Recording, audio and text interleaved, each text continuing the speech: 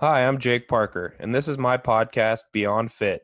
My goal is to help you live a happier and healthier life by providing actionable knowledge and advice about a wide range of health and fitness topics as well as self improvement. If you want to find out more about me, visit my website, jake-parker.com. Thanks and enjoy the show. Hi, guys. Welcome back to the Beyond Fit podcast. My guest today is Jeremiah Bear. He's been on the podcast once before, and he's someone that I keep up with his content a lot. He is a coach, lives down in Arizona, but where our original connection came from is we didn't realize this until afterwards, but we both went to University of Nebraska-Lincoln. So we kind of connected over that and have stayed in touch. I wanted to have him back on the podcast, talk about a few of the things he's been posting, what he's been up to, etc. So I'll let Jeremiah go ahead and say hi on his end. Dude, of course. Thank you for having me, man. It's been super fun. It's been very interesting. Like we were literally just talking about, like you having this all that Kanye's albums like on your wall. It's been super interesting to connect with you, like since we talked on the podcast. Because going into that, I didn't either realize I feel like you and I have a weird amount of things in common, and even like people we follow. So that's been dope to see. Yeah, I've been really into the well, I wouldn't say too much of a deep dive, but I have been paying more attention to the 3DMJ guys ever since we got talked last. You mentioned him. I'm thinking about getting a subscription to that mass review, but it's pretty super good. Yeah. I mean, it's very much like if you want to dive into the science, it's good.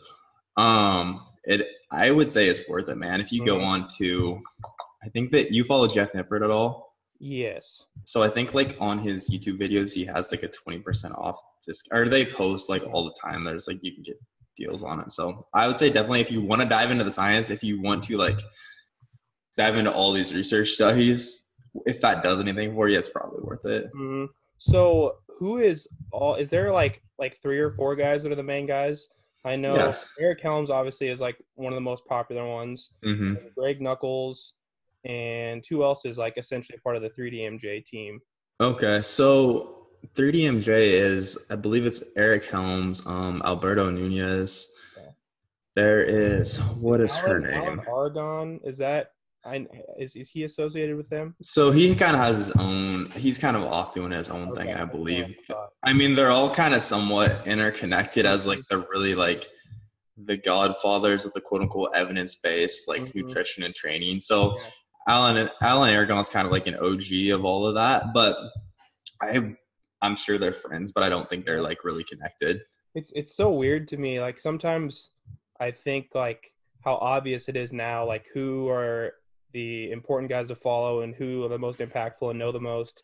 But I look like 2-3 years ago before I really felt like I got a good grasp of the evidence and science-based people and who to follow and what was important and what to keep up on and stuff like that. It's really unfortunate that it's not more relevant, like in popular culture. Like who's a good example? Like I wish like Eric Helms was as popular as like Oz or something like that. You know what I mean? Oh, exactly. That's the weird thing about like we're kind of in a bubble, I feel like, as like people that are into fitness, and we've been into this for so long that like you said, we know like, okay, Mike Matthews puts out solid content. I'm gonna follow him. Then like you find all these people they're associated with. But then it's like for so many people that follow you, or like I was just telling a coach that I mentor this the other day, like you are literally for so many people on your social media. Like I feel like people feel overwhelmed, like if they're gonna start trying to put fitness information out there. But for literally so many people on your social media, like you're the only fitness person they follow, which is like for us, it's crazy to think about because that's pretty much like I know for me that is my Instagram feed, right? Yeah. And that's when you mentioned Mike Matthews, like I always keep up with him on Instagram, and I know like I get to talk to him here and there. Like I was on his podcast, so that's dope. And then like he's really good about replying to people's emails and like DMs and stuff like that. Oh yeah. And I know that it's been over the past like year or two, more so than ever, it's been kind of a focus to build up his Instagram and his social media presence.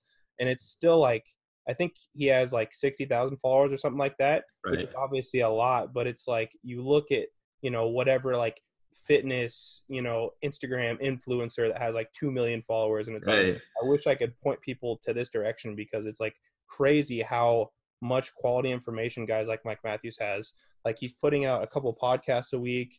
I think he's been really ramping up his content more than ever. I've noticed that. Yeah, and I heard him say something on a podcast recently. He's like, yeah, if you head on over to Legion, he consolidated, which was smart, his Muscle for Life and Legion. Right. Which that was kind of confusing with the two brands. Yeah, and he's like, I have like over 1,000 articles on there by now. And literally, like, when I look up things, like a lot of times when I'm blogging, I want to find some like information on whatever it is, like from a training principle to like something about diet, where like he seriously has so much information. I've done the same, dude, so many times. Like, say, I remember not too long ago, I was wondering about something about like dairy and how it impacts, you know, the way that we feel or something like that. And I just typed in like Mike Matthews dairy, and this whole article comes up that he wrote. And it's like, I feel like I've hardly found a topic that he hasn't written about. So it's really cool. I've done the exact same thing. Like, Muscle for Life is like fitness Google essentially. Like, there's so many blogs. I'm like, damn, I know this is a thing, but I need like a better understanding. I need more references on this. So I've literally done that exact same thing. Like, Mike Matthews gluten, and there's like 5,000 word article on it. Exactly. And I do the same thing with Mind Pump. That's actually, I think I told you this the first time we talked, but that's actually how I came across you. Like, I was reading some Mind Pump articles, and like something, Jeremiah Bear, he's a graduate of University of Nebraska-Lincoln. I was like, oh, interesting. Right. Right. And yeah, no, Mind Pump is a super solid resource too. But like you're saying, man, it's crazy. And I feel like Mind Pump has grown their reach a lot, even like since I was blogging for them. But it is just like you're saying, like, it's crazy. Like, do you know who Jay Ferruggia is? I don't think so. Okay, so he's kind of, again, like an OG in the game. But like last weekend, I got to meet him at a conference I was at, and it was crazy to me. I was like, holy shit, I can't believe I met Jay Ferruggia. And then like I was like looking at his Instagram, and it's like weird to think like he has like, I think it was like 37,000 followers. And it's like, it's so wild to think about. Like, still like somebody to me, it's like, oh man, I can't even believe I met him. Like, I'm so nervous and shit. But then it's like how like relatively small influence people like that have. Yeah, it is crazy. And yeah, I think that the interesting thing about Mind Pump to me is like those are definitely my two most followed like resources, as far as like I guess you'd call them both like a brand, as far as Mike Matthews being Legion and just Mind Pump as their brand overall. And I think that I listen to most of both of their podcasts, and I think the thing that's interesting is like Mind Pump is much more interested in some of the fringe sort of stuff, where like Mike Matthews is like a very X's and O's type of person. Like, what does the research say? Like, and that's kind of like his personality too. I've heard him talk about the fact that like he's never drank, he's never used drugs, and like he's just a very, very regimented, like X's and O's sort of guy. And so it's cool to contrast that with more anecdotal stuff too that more people are putting out. Like, I just put this podcast out the other day that was, I think I called it the distance between knowledge and application, because I think it's so interesting in the health and fitness space, where like it's like there's these bodybuilders that have been doing this stuff for 20, 30, 40 years, and like they don't necessarily know why they do certain things, but it's like we've always done this and it produces this result. Whereas like there's, you know, these literally research that's been done over the course of weeks, months, etc., that has these conclusions. And I think it's interesting to look at both and kind of take from both of them. Right. No, I agree 100%, dude. And it's definitely a fine line between the two, because I think the problem so often is like, if you are super deep in the research, you get so caught up in like what's most optimal. And especially like speaking from my experience as a coach, like when I knew like, okay, it's most optimal for this client, their macros are going to be this, this, they're going to be training 5 times a week. They're going to be hitting this frequency. This is their volume. And this client that I'm like talking to has never tracked macros in their life. They're just overwhelmed after a week and they fall off. Right. Like, and then it's like, well, did I really do them any favors? Like that wasn't the most. So there's so many different angles you could look at that from, but like, that's one thing I've noticed a ton is like, it's dope to have an understanding of all this. And I think it's important to like look at what the research says so you can evolve as a coach, or even like if you're just training yourself. But also we have to keep in mind that like, it's not the end all be all, like these studies that they did on people. Mm-hmm. Yeah, I always like to say that people aren't an equation. So it's like Exactly. if you found that, I mean, I think a lot of people would agree that if you were to look at the best diet for strictly muscle growth and muscle hypertrophy is a higher carb diet for a handful Right. of reasons. But if someone just really prefers higher fat foods in their diet, there's no Right. reason you should try to push them on a higher Right. carb diet. Right. And speaking to that, one of the biggest shifts I've made in nutrition coaching over the last couple of years is most of my clients, unless it's somebody that's say like getting ready for a photo shoot or another coach that just really wants to nerd out over nutrition, most of my clients only track protein and calories. But since I've like made that shift, because it used to be like, basically I learned how macros worked. I was like, okay, we got to hit all these macro goals, and nobody was sticking to it, dude. So like when I made that shift, my client results got so much better. So that's like another thing we can look at. Like, okay, this is great, but we have to look at, these are real life people. Like, we're not just in a lab. Like you said, people aren't an equation. Yeah, I noticed the same exact thing for myself. Like when I first got into tracking macros, it was a ton of looking at Mike Matthews stuff, and I read Bigger, Leaner, Stronger, and like he is definitely the one of the people that really prioritizes a higher carb diet. He's like, get 15 to 20% of your calories from fat, and then the rest, and then obviously like about a gram of protein per pound of body weight, and then carbs. And so when I was bulking, it'd be like 400, 500 carbs. And it was just like hard to find enough food to like fit those profiles. And so I kind of made that switch too, to like just to focus on mainly protein and calories. And it's been so much of a better diet for me. Like a lot of times I'll go as high as, I don't know, 80 to 100 grams of fat, depending on like what sort of phase I'm in. But I find that fatty foods are a lot more accessible. And I have this prioritization similar to you of like whole natural foods. So when you look at stuff like eating a little steak, eating some nuts, olive oil, stuff like that, they're just a lot more accessible. Whereas I like to eat quality carbs like sweet potatoes, oatmeal, stuff like that when I can. And it's hard to get more than 100, 200 grams of carbs from that on a regular basis, I guess, unless you're eating it like 4 or 5 times a day, which is tough. No, for sure. I feel like it's very easy, like you're saying, to like in like snack foods to get foods that are mostly fat or foods that are quite a bit of fat, quite a bit of carbs. But it's hard to get like carbs in isolation, and it's hard to get protein in isolation, right? Unless you're just drinking like a Gatorade, which it's like exactly. Obviously, like you and I both know that sugar gets a little demonized, but it's not one of those things where I feel like I just want to include 60 grams of sugar just for the hell of it. Not very many people actually need to be drinking Gatorade to like better fuel their performance. Yeah, exactly. There's just better things you could do. And I really liked something else that's been a big change of mine. I commented on your post about how you put something about eating 3 to 4 meals a day and not snacking. That's been a big change for me as well. And as I've learned more and been able to kind of dial in my fitness more, I'm able to, and it's like, I think you'll agree, like macros and calories and protein kind of become second nature at a certain point. So for me, I've been focusing more on like getting enough nutrients and getting enough micronutrients and diversity of that and stuff. So it's easier to do that in like 3 meals, where it's like, sometimes I'll just have like all my vegetables at one meal. Like I'll have a bag of broccoli, and I'll have a big sweet potato at one meal, and I'll have, some fruit at one meal, like some berries and a banana. And I feel really good. It could just be kind of, more of like an effect like in my head, but I feel like a lot better and a lot more fueled when I'm eating a lot of healthy foods that have these vital nutrients to them. Right. No, I agree 100%, dude. And I feel like, too, there's I see this a lot where like people are eating very small, like lots of snacks throughout the day, but they're never like, whenever they eat, they're never actually getting satiated. So they're basically just constantly hungry, constantly grazing. So then like over the course of the day, whereas like you're saying, you eat 3 big meals and you are very full for hours after you eat each meal, right?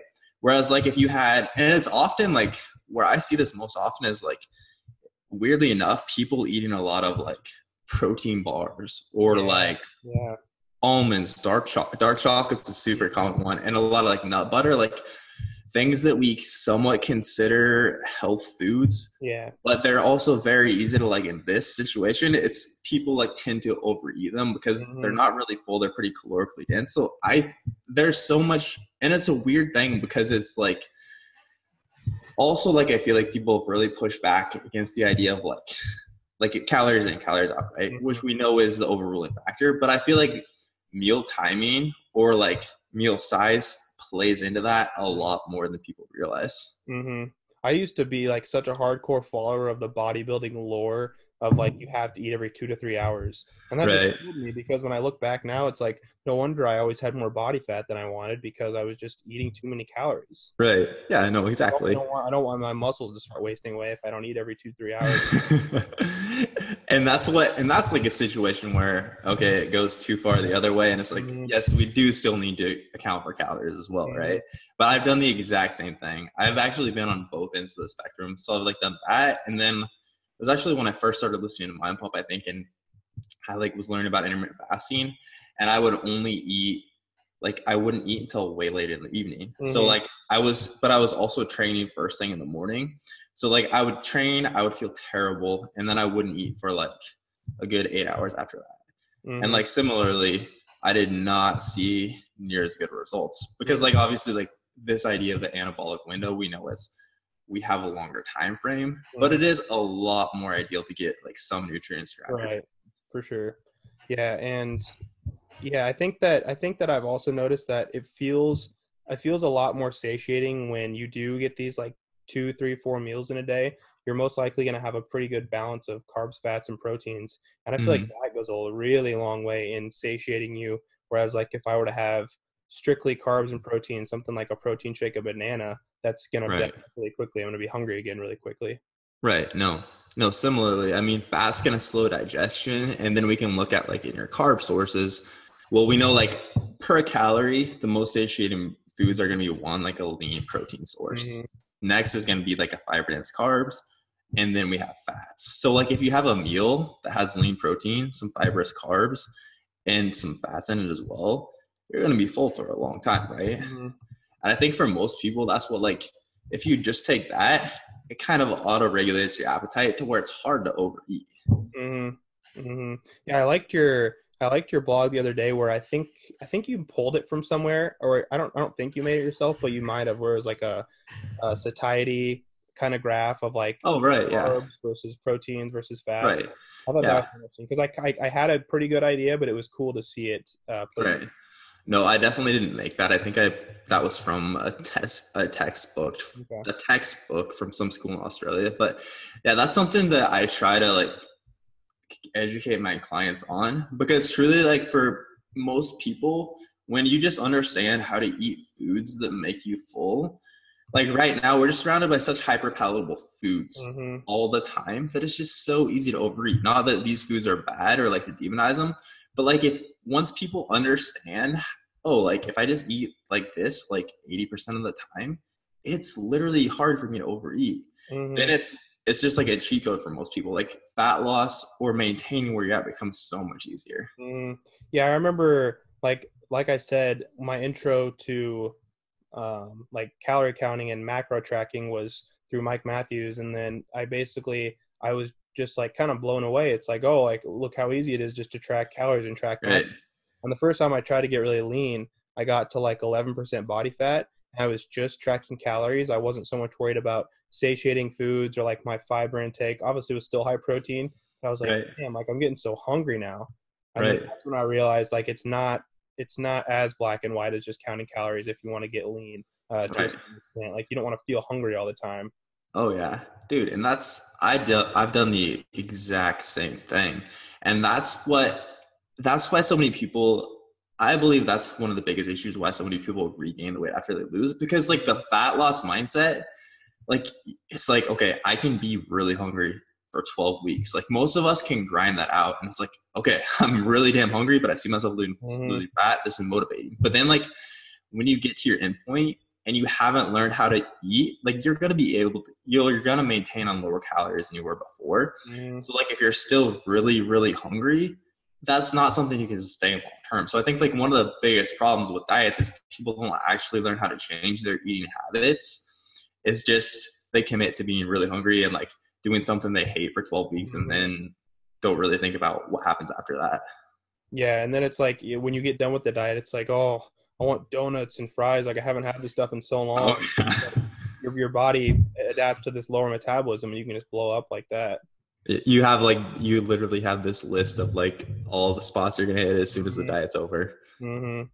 Yeah, I liked your what did you call it? P3, is that right? Yes, sir. The diet method you've been talking about. I like that because you put the prioritization on like learning what and why you're doing what you're going to do, and then on maintaining it afterwards. I think those are by far the two most overlooked things when you talk about going into and coming out of a diet. No, for sure, dude. And that's so for context, it's prepare, push, practice, which is kind of the method that I use for my online coaching clients. So basically, yeah, like you're alluding to there, the prepare phase is basically just making sure that you have all the habits in place to successfully sustain this long term. Like I can think of one example of a client that I kept in this phase, just like getting him ready for the diet. This dude wasn't losing fat. He was losing, but very, very slowly. So we were essentially right around maintenance. Like we were seeing his measurements shift a bit, but he wasn't losing weight, even though that was his goal. But we kept him in this phase because he wasn't consistently getting his protein in. He wasn't consistently hitting his calorie goals. And it was kind of he wasn't stoked about it. But I had to explain, like, dude, I could drop you in a fat loss phase right now. You could lose quickly, but when you leave and you don't know how to maintain this, I've done you a disservice. So like since then, he's like figured out like, okay, these are some good protein sources. We've really worked through this. Like he's gotten more consistent with that. Same thing with food choices. Like he's choosing these satiated foods. So then it's like, okay, now like we're going to cut your calories, push, but we have to make sure you have these foundations in place. And like similarly with that, the practice phase. So again, prepare, push, practice that comes after the diet. That's because again, like fat loss, the mindset is it's very motivating. You see your body changing very quickly. But like if you're somebody that's lost 30 to 40 pounds, your body has deviated so far from its previous settling point, not set point, but like the settling point of basically your environmental factors, your habits that kind of created where your body tended to settle before.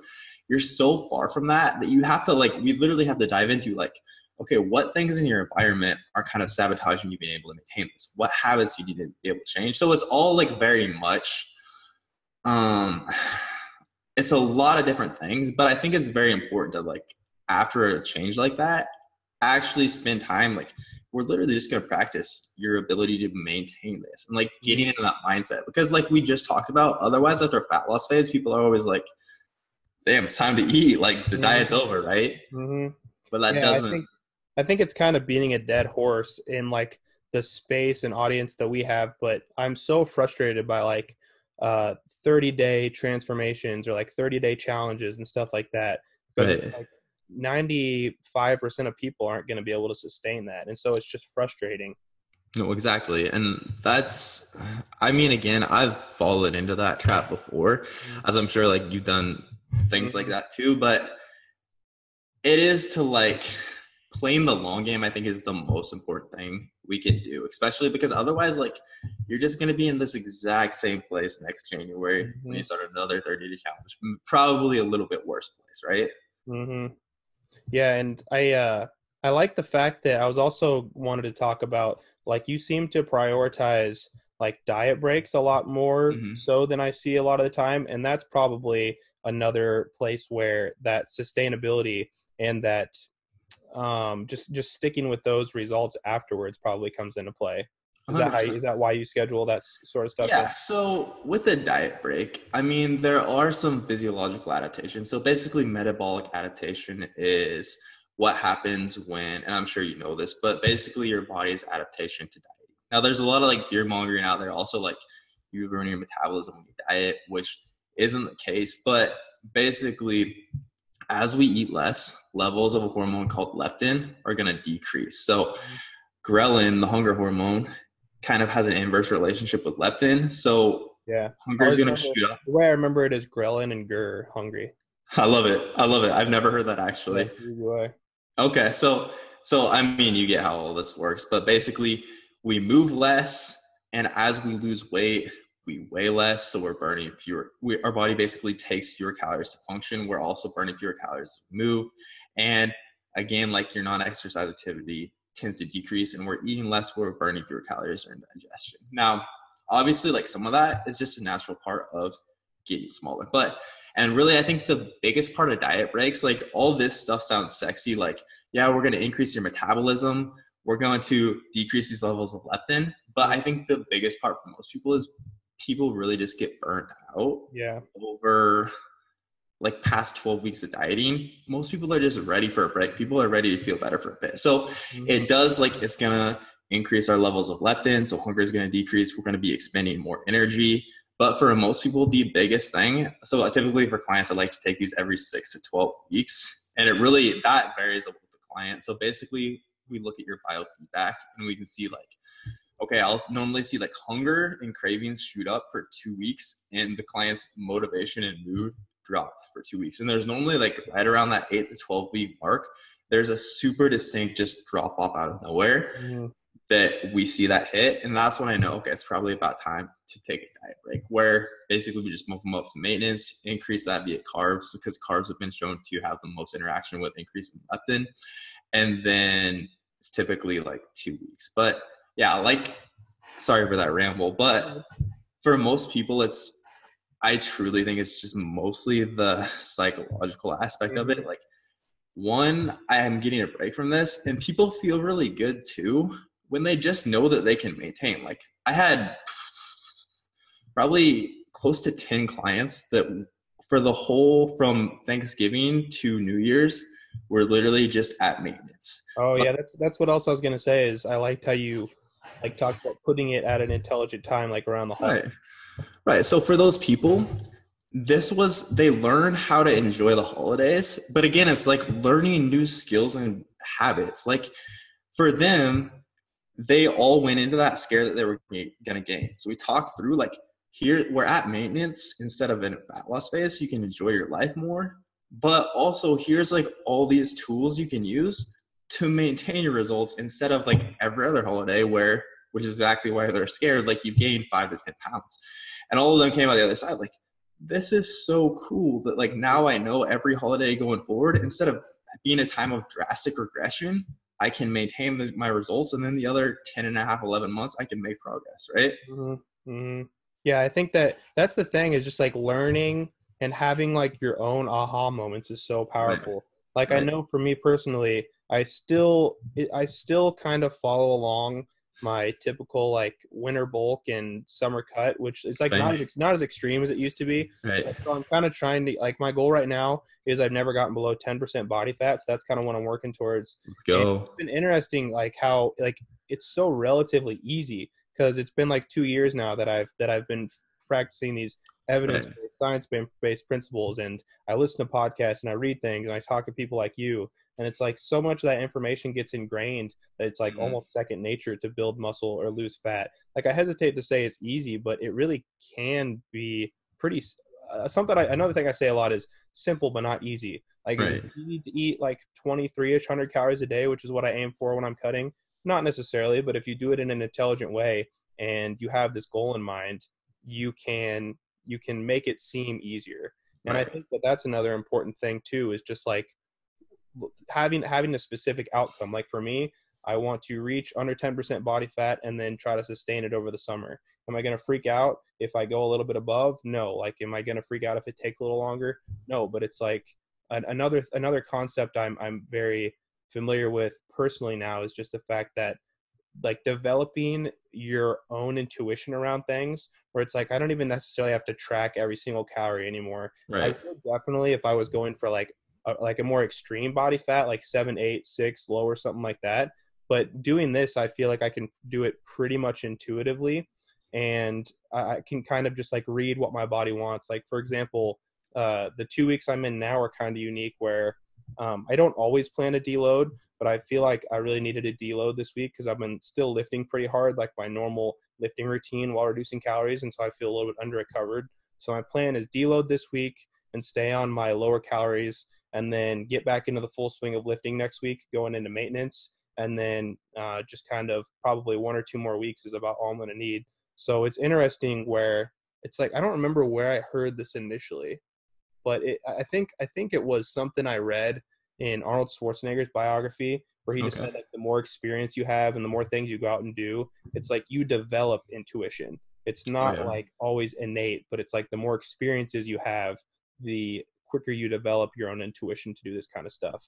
And I think that's clear by the fact that, like, during his era of bodybuilding, they weren't doing a lot of tracking at all. But it's like they knew, kind of Right. like something I mentioned at the beginning of this, like bodybuilding's still interesting to me, even though I wouldn't say it's like my number one goal or endeavor, because it's one of those spaces where anecdotes are used so heavily. And it's like, oh, like, I don't know. I remember hearing Arnold say stuff like, oh, we'd tell a guy to eat more carbs because he was looking a little flat, and then that would fix it right up, and like stuff like Right. that. Like they had these little shifts and they didn't know exactly why, but it was just kind of that's like the pinnacle of anecdotal sort of evidence, I think. No, I agree 100%. And it is super interesting to look at like all these old time guys before like now where we have such easy access to all this science, like Mm-hmm. how many things they were correct about, right? Mm-hmm. I'm trying to find out where I want to say it was. I think it was also in the book Thinking Fast and Slow that Daniel Kahneman talked about intuition in the same kind of way, where it's like it's something that you develop. He's like, the more experience you have, the sharper your intuition is. So I just think that's really interesting. Okay. I haven't read that. I've heard so many people Yeah, mention it. it's kind of a beast of a book. It's probably one of the biggest books I've read, but Oh, it's really? definitely it's definitely really good. And it's kind of broken up too, where like he'll go into these different like theories and different experiments on like a 30-40 page, like different sections. And so Okay. it's not like terribly tough to pick up and put down. Right. Okay. What are you reading right now? That's I was just gonna ask you the same question. I just finished The One Thing by Gary Keller. You heard of Great that? book. Yeah. So that was really interesting, and it kind of helped me to redirect my focus. Like, so through December, I was really thinking a lot about where I wanted to go as far as like my online brand and stuff like that. And I feel that I have a goal right now that I'm trying to build up this bank of content with my podcasting and blogging, and I eventually aspired to do coaching. I love it. So basically, it kind of reaffirmed my goal of like, so his principle is for he says 4 hours a day, which is definitely tough for a lot of people, Hmm. which he acknowledges, but it's like do your one thing, which is I'm trying to remember exactly how it goes. Like, what's the one thing that if done would make everything else easier or unnecessary?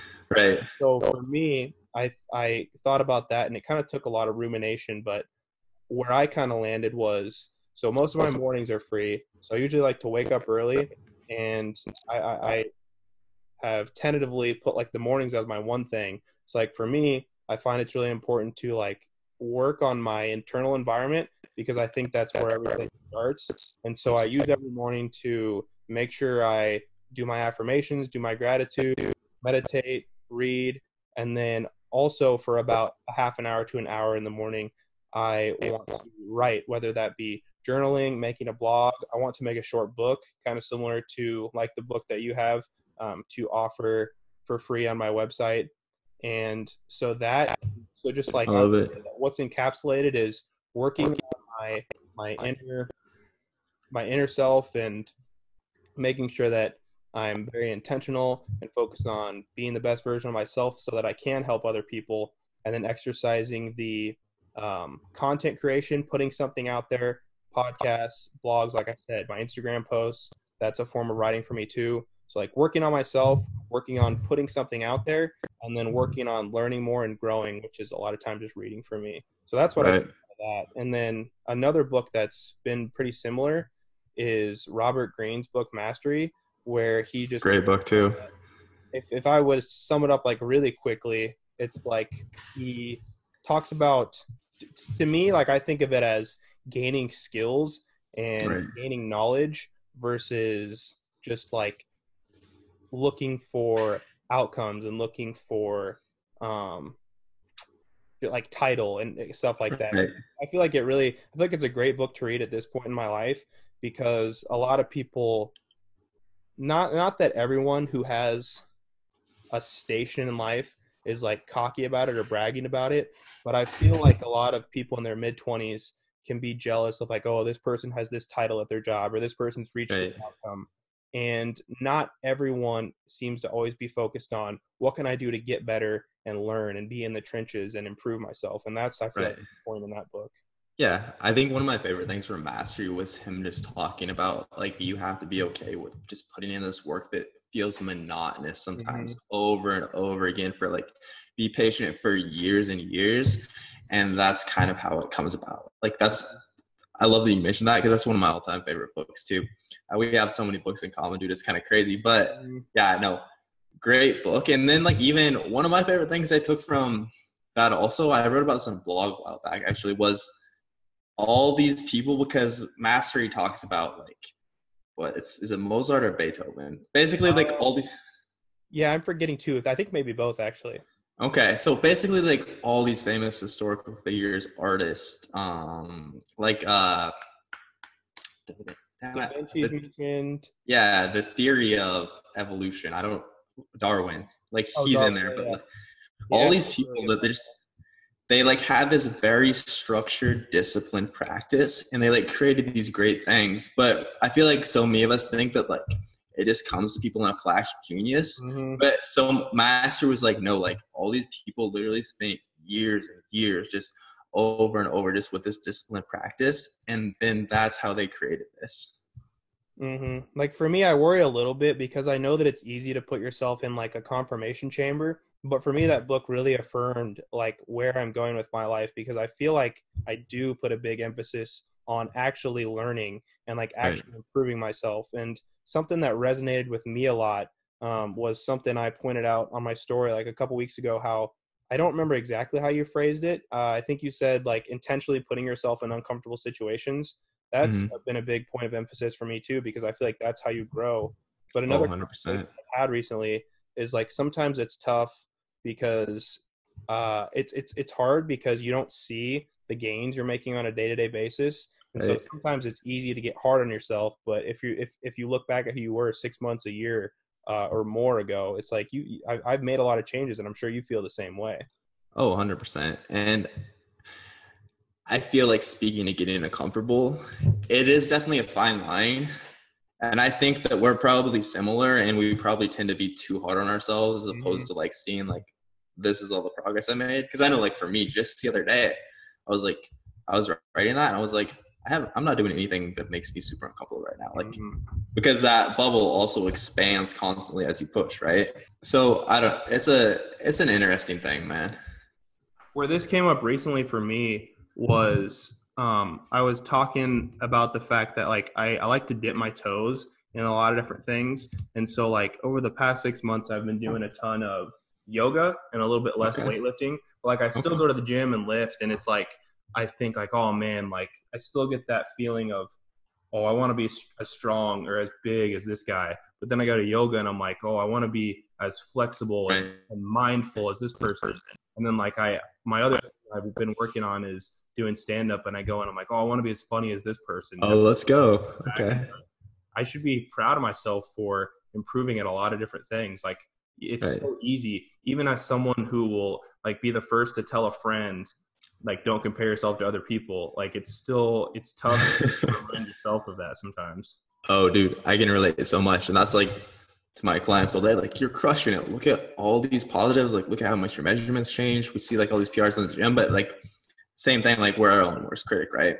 Mm-hmm.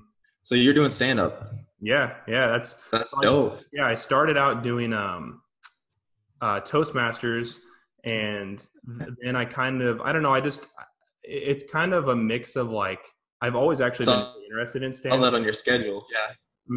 Yeah, so I've always been interested in stand up, and so it's a good way to. I think number one, it's really scary, and it's like Oh, one of yeah. the highest forms of public speaking. And then the other thing is just like it helps me exercise my creativity, and I like the fact that I was definitely influenced by people like Joe Rogan, like he's always talking about stand up in his podcast. And I like the fact that he talked about it's like the one thing or one of the few things in life where the only way you get better at it is going and trying it out in front of people. He's like, there's no book on stand up. Like you don't get better at stand up locking yourself in your room. Like you get better at it by going out and trying it. So it's a cool thing, I think. And I've just finally in the past like 2 or 3 weeks become more comfortable. Like it used to be a complete grind for me. I try to go every week at the same time, but it used to be such a grind. I was like always making excuses for myself, and I skipped a lot at the beginning of the year. I made a goal for 2020 to go 3 times a month, and I love it, dude. Working on that average now. I definitely skipped it a lot, but just like anything, it becomes more comfortable. And it's one of those things also cool to see. It's like, man, if you would have asked me a year or two ago, I wouldn't have been like, no way in hell I'd ever do something like that. But when you grow little by little over time, the things that you wouldn't think you'd be doing, you can see yourself doing, and you can go after. I know 100%. And I feel like that's all just, again, it comes down to chasing some uncomfortable situations. That's what like improv for me has been similar to. I thought that you did something like that. Okay. Yeah, dude, it's so like at the start it was just the worst. I mean, it's still like I'm just starting again here in Phoenix, but it's like you get it. It's terrifying at the start. Like, so, I know I would go ahead. So I'm thinking of improv, like basically what's that show I always used to watch with Whose Line Is It Anyways? Yeah. So is it kind of stuff like that? So basically like an exaggerated version, but yeah. So those guys are really, really good at it. So basically it's like you're in this room with a couple people, and like they'll start out with like practice. So like I'm taking classes. So like practice will be like a person on each side of the stage.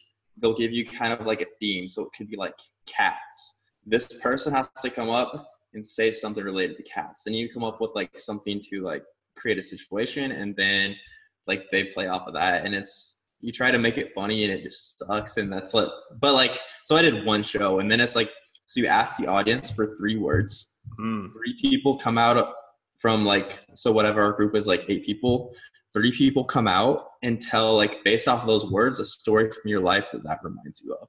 And then for the next 20 minutes, you just go out there and make up these skits on the fly, like related to these stories somehow. It's challenging, but it's super interesting too to see like how like learn how to kind of craft stories, and like it's very interesting, but also like still very intimidating. Probably seems like longer than 20 minutes, huh? Oh yeah, absolutely. That's how I feel about stand-up. Is only 4 minutes, but it seems like it could be like an hour. You're just up there and everybody's staring at you. It's a crazy okay. So do you create like a different routine every time? So myself personally, I basically, I don't know, I really sucked really bad, I would say, the first time I went up there.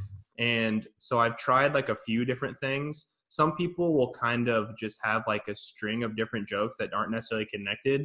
But like the way I've always watched stand up and the way I've always enjoyed it is like when the jokes kind of feed into each other with the transition.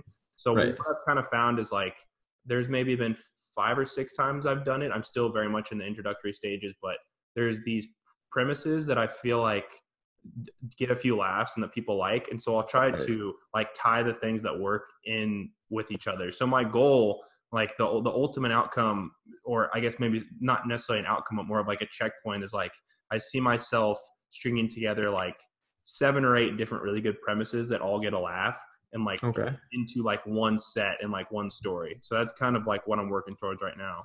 Okay. I love it. That's dope. That sounds to me almost creative. It's a cool creative thing to get into. Right. And that's like same thing though. It's so cool to like look at like, okay, how do I craft this story to be like entertaining, to draw people in, and like all these different elements that you like need to make sure you include. It's super interesting because like from the outside, before you dived into this, like I always just thought that people that did improv or like did stand-up comedy were just funny people. And exactly. That's exactly what I thought about it. But it's so just like mastery, dude. Tie that all together. Like it's just like so much time like perfecting this learning. Yeah, it's just like anything. I mean, and the thing like I always tell people, and I've said this a lot on the podcast, but I feel like all the things I'm interested in kind of fall under one umbrella. Like I don't think stand-up comedy is that much different from fitness, because it's working on making it work for you. It's working on getting better over time. And I don't know. I think that when you adopt this like growth mindset and this mindset of wanting to improve, you can put it towards any different thing in life, even that doesn't seem connected. No, I agree 100%. And that's what, like, I know so many people, like so many mentors, so many people in the fitness space that I look up to that that have read all the same books we're talking about, that have like done stand-up comedy or have done improv. It's like, I think that most people that develop like a love for fitness long-term see it as kind of like this disciplined practice of self-improvement. Oh, yeah, like sure. and I've talked to a lot of my clients about this, like being jacked or like having abs isn't like the thing. It's like, did you practice the discipline? Like, did you beat yourself today? Beat yourself sounds weird, but you get what I'm saying. It changes Like, your mind for sure. Like getting in better shape absolutely changes your mind. Like right. there's no doubt about it. Because Right. I think for me, it taught me that like, oh, like if I can do this thing that seemed unattainable, like what else can I do that seems unattainable right now? And it's that, and it teaches you the value of like 1% improvements over time. No, exactly. Exactly. But it's never like, nobody actually ever built their confidence because they had abs. Like when you like go from being chubby to like getting ripped, Yeah. the only person that really actually cares that much is you. Like, like you're saying, it's like this area that you let yourself down in over and over.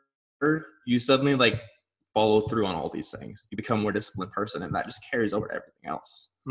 Yeah, it's the same exact thing for me. I think because I've thought about that too recently. Like when I look in the mirror and I still like critique things and like, you know, oh, I'd like to gain a little bit more muscle here and lose a little bit more fat. And it's like sometimes I just stop and think like, man, if I could see this body I have at like 17 or 18 years old, like I'd be blown away. I'd be like, oh, I must be so happy. And it's like, it's not, people need to realize, and you can't realize it until you see it for yourself, just like most of the best lessons in life, I think. But like you don't realize that getting that body isn't just going to be like an endpoint where you're finally happy. Right. Oh, dude, 100%. Like it's true. And I feel like that's honestly so true for everything. Like my buddy that I lift with, we were literally just right before this podcast talking about this exact same thing with business. Like we both created like this in our minds, like when I hit this point, I'm going to be so happy. I'm going to be stress free. I'm not going to want anything more. And then like we both hit it and we're like, wow, I really did not. I needed to like think further ahead. Right. But I mean, I feel like too, some of that is the beauty of like always kind of chasing this thing that's not necessarily attainable is like part of the beauty of life, right? It's like the hedonic treadmill. You know, if anyone's ever heard of that, exactly. The fact that you adapt to your new station in life, whether, you know, there's like a classic example of, I think there's some sort of psychological study where it's like over 5 years, you're not something like when you hit the lottery, you're not going to be any happier than you are right now in 5 years because you just adjust to being this rich person. You buy this stuff and you have it. And now it's like, oh, okay, I have this. Right. So what now? No, exactly. Again, like taking it back to mastery, so much of like the happiness and the fulfillment you get out of it is like when you're in the trenches, so to speak, putting in the work, right? It's internal. I think that it's just like, that's the biggest lesson is it's definitely internal. No, 100%. I love it, dude. We're wrapping up soon. I never got to ask you, are you reading any good books right now? So right now I am working through 7 Habits of Highly Effective People. Oh, I love that book. That's like the first book I ever read when I picked up reading as a habit again.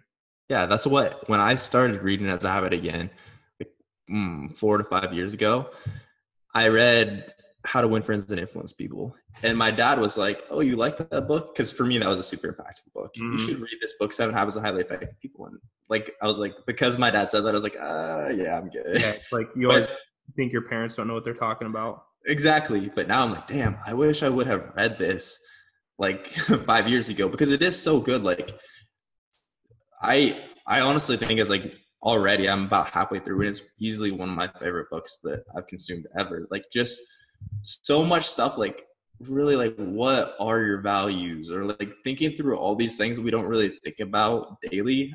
It's been super impactful and super helpful for me so far. For sure. Yeah, that's one of those. That's one of the books where I guess I've been reading on my own accord for like maybe 2 years now, and there's Okay. a handful of. I haven't been to the point quite yet where I've read books a second time, but Okay. the ones that are on my list for reading a second time for sure are The Seven Habits of Highly Effective People and The War of Art. It's a great one. I know you're a Stephen Pressfield fan too, Oh so yeah. I'm, No.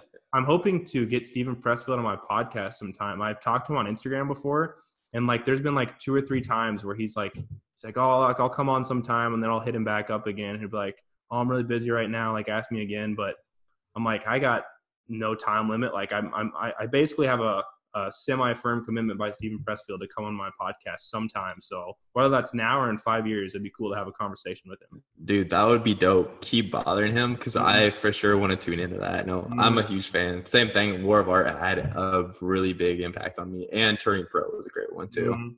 I just watched The Shawshank Redemption. And I'm thinking of he like wrote those letters time and time again, and they finally just gave him what he wanted. It's like that's the approach I'm taking, I guess. I love it. I love it, dude. All right, man. Well, thanks again for coming on, and we'll have to chat again soon. I appreciate it. Of course, dude. This was super fun. Hey, it's Jake again. If this podcast provided you any value, I'd encourage you to share it with someone who you think might enjoy it. In addition, it'd really help me out a lot if you would go and subscribe or leave a review for my podcast. It's super easy. And in addition, if you have any questions or comments, I'd love for you to reach out to me by email or Instagram DM, which can both be found on my website. Thanks.